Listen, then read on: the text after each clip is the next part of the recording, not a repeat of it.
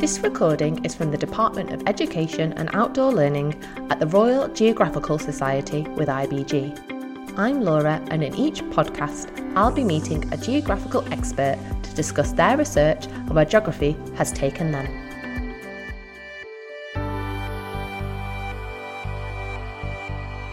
Russia emits 5% of the world's greenhouse gases, yet despite being one of the largest contributors to global pollution, as of July 2019, it has not yet ratified the Paris Agreement to cut down emissions. In this podcast, we meet with Dr. John Oldfield from the University of Birmingham to discuss geopolitics, the role of Russia as an influential climate actor, and the potential consequences of climate change on this vast and environmentally dynamic country.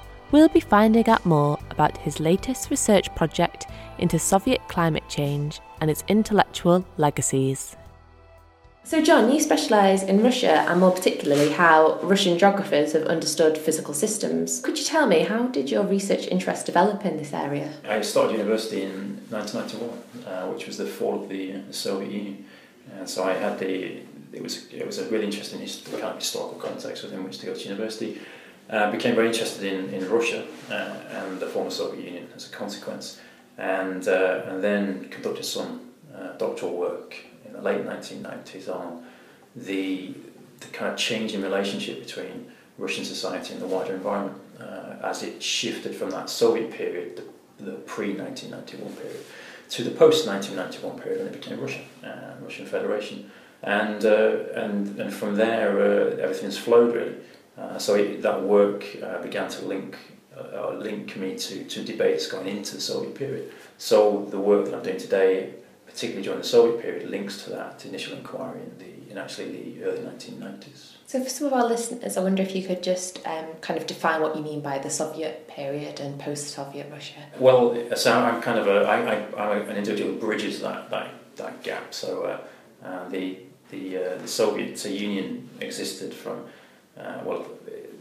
officially from 1922 through to 1991.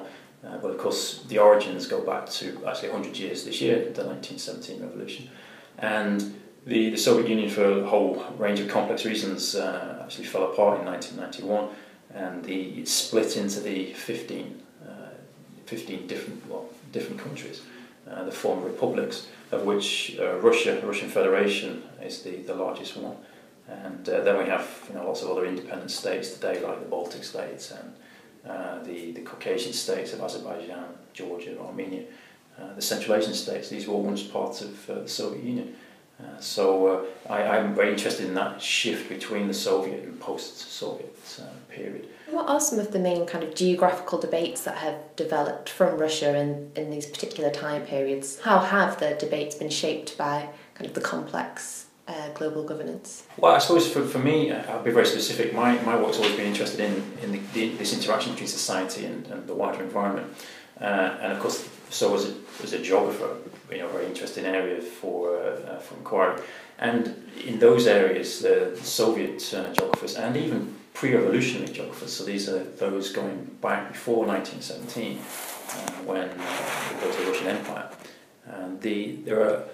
You can trace very interesting debates where Soviet geographers have reflected on these interactions between to some extent, society and the wider environment. But there's a lot of interesting discussion around the complex nature of physical systems.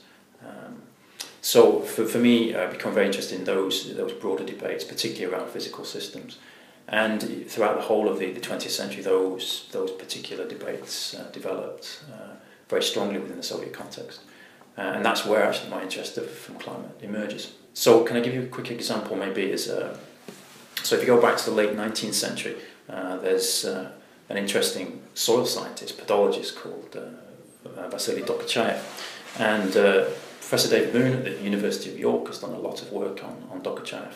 But he was interested in soil, but he was interested particularly in how soil was the product of a whole range of physical factors, including climate, vegetation, and so on and so forth.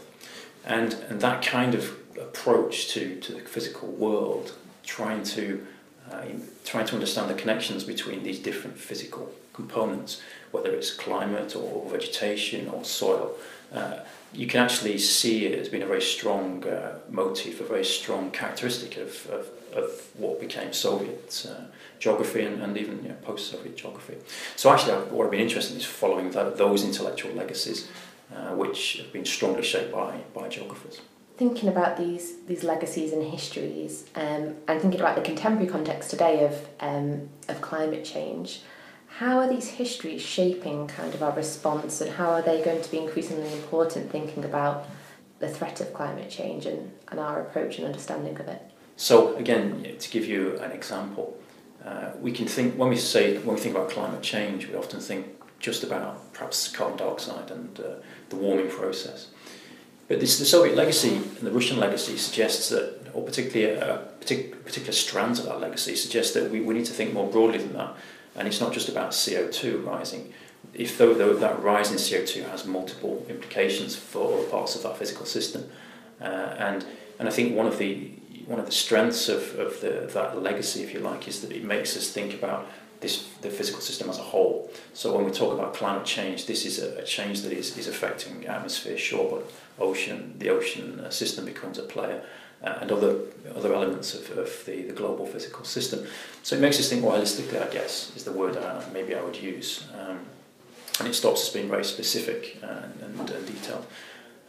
So I think, as I say, probably from in terms of the work that I've done, this has been the major strand. It encourages us to be more holistic in our thought and our thinking about climate change and so on. And we can see that in the debates that emerged in the course of the 20th century in the Soviet context. The work that's just started on the project, where we're looking at these intellectual legacies for climate change, and this is really focused on the Cold War period. So this is post-1945 onwards, between 1945 and the end of the Cold War, which was, of course, with the end of the Soviet Union in 1991. So we were looking very much at that period and the way in which ideas about climate developed during that period. And what we can see is there's a whole range of debates going on within the Soviet Union. There's a kind of an international, what you might call an international engagement, which is the work that we've done to date. But there's also a very healthy and vibrant domestic debate. So in terms of the international debate, we're finding that the Soviet Union had a very significant input and a significant influence on that international understanding of climate change. And you can also see that they did bring with them that holistic approach that I've mentioned. And it was a complicated issue which perhaps we need more time to unpack. But the Soviets certainly had a significant influence on that international debate around climate change.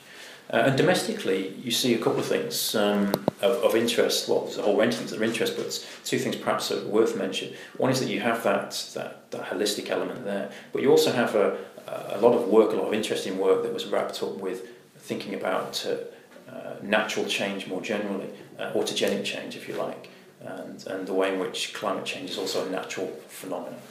So you have a willingness to embrace the kind of the human, the anthropogenic change, but you also have this other very interesting debate around autogenic and natural change.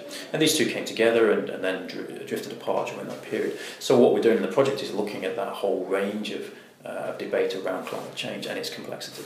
And in the Soviet case, it was, at the moment, we can see it's complex, it's very broad, and it's very detailed. And one of the reasons that we kind of began the project was mainly because that this complexity and breadth is not reflected in the literature that in the West around the climate change debate, and that's one of the reasons that we started. Are there particular reasons why you think that less attention has been paid to these debates? There's a number of reasons, which I probably allude to now. One is the simple fact that we're talking about the Cold War period. So the climate change debate emerged in really late 50s, 60s, and particularly the 70s onwards, 1970s onwards. And from the 1970s onwards and into the 80s, this was about global warming. Of course, there are other debates around climate change. There was a climate cooling debate in the middle part of the century as well. But the climate change debate more generally occurred internationally during the Cold War period, and as a consequence, there was a great suspicion east and west, and competition as well. But that kind of suspicion ensured that our understanding of what was going on in the Soviet Union was relatively limited. Linked to that was language. Simply, whereas the Soviets tended to be relatively proficient at engaging with German and English language literatures, the Anglo-US contingent, the English and American contingents, scientists tended to be relatively poor at engaging with Russian language sources. So that communication of ideas perhaps wasn't as fluent or as meaningful as it might have been. Those kind of factors combine to ensure that you get to the late 1980s, early 1990s, and we just didn't really know what had gone on beyond a very general understanding of that Soviet period. I think that's probably the two major reasons anyway. Thinking about your current research project now, I wonder if you could say a little bit about where the research is taking place, who with, and kind of what methods you'll be using to explore these legacies. Sure. So the project is an international project. It's funded by the Arts and Humanities Research Council, which is one of the UK's large funding bodies for research. It includes colleagues from the University of Manchester, my own university, the University of Birmingham, but it also links with colleagues from the High School of Economics in St. Petersburg, and also colleagues in Norway. The idea is that we work as a team to explore a whole range of ideas linked to these intellectual debates during that Soviet period. And in order to do that, we're looking at archival materials. So we're spending time in the archives in St. Petersburg and Moscow, and there's a lot of material there of relevance to these debates. We're doing a lot of archival work elsewhere in places like Geneva, where the World Meteorological Organization is situated. We've recently done some work in Austria, where there's another institute that did a lot of work around East-West, to do with East-West engagement. So these archival materials will build up over time to provide, hopefully, an interesting picture of the internal debates, and also, crucially, the way in which the Soviet Union was talking to the West and vice versa. We're also going to do some interviews. We've started to do those with former Soviet climatologists, who, of course, now all very old. I mean, they're in their 80s and 90s, and we've done a couple, 2 or 3 to date, and we're hoping to do more of those in the coming months.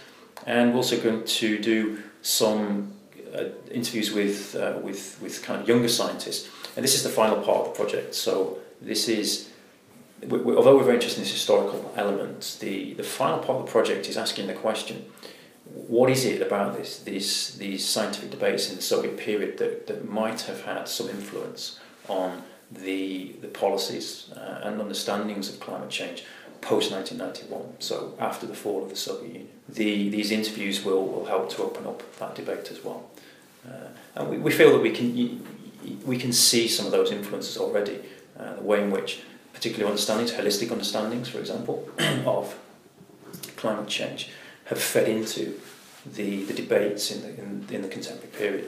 So, as a geographer, although I'm interested in this society-environment interaction, this historical angle is very important for helping us to understand the contemporary situation. We would argue it's a 3-year project, so this research will take place now for the next probably 18 months, 24 months. For A-level students thinking about doing their own research, I wonder if you had any top tips or just kind of caveats on how important historical geography is to their own research and thinking about historical documents and archives in research. Maybe I'm a good example, or I'm probably a poor example, but I'll give you my example anyway.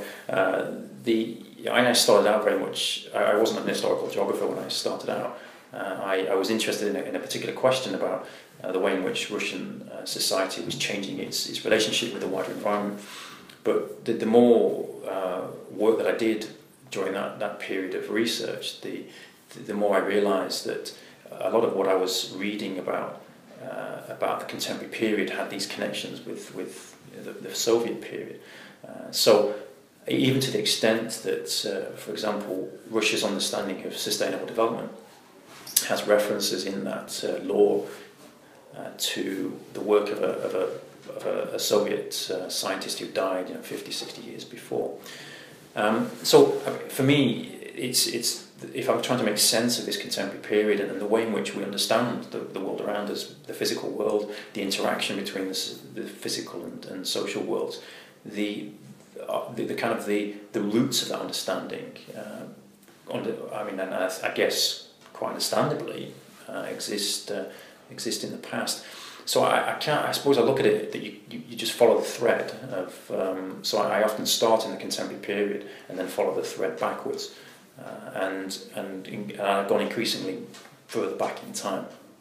So that initial inquiry of the 1990s took me to the end of the 19th century, and it's just about, in a sense, following the thread. And once you begin to do that, there are a whole range of materials that emerge, and it's often about asking yourself. Or taking a chance, I guess. It's taking a chance on the fact that certain materials might be there, or asking questions about materials that you hope might be there. And you often get disappointed, but at the same time, other things emerge. And I suppose for me, the historical work has always been interesting because you really don't know what is there. And so for me, I suppose it's about being very open to that kind of to the pursuit of that thread, if you like, and keep pulling at that thread and keep asking questions. And it's amazing where you end up, I guess, is what I'm saying. For some of our students who might be listening and geography teachers, is there any way that they can follow how your project's going to develop? There is a website which. Shall I read that website out? Yeah. So it's https / and it's all one word, Soviet Climate Change .wordpress.com, and the skeleton website's up and running, and the idea is that we'll post regular updates there, whether it's to do with some outputs, academic outputs, or podcasts, or more general information. And that will be updated regularly over the next 2 to 3 years. For more information on resources and CPD events to support geographical learning, visit www.rgs.org/schools or follow us on Twitter at @RGS_IBG Schools for the latest updates. Thanks for listening.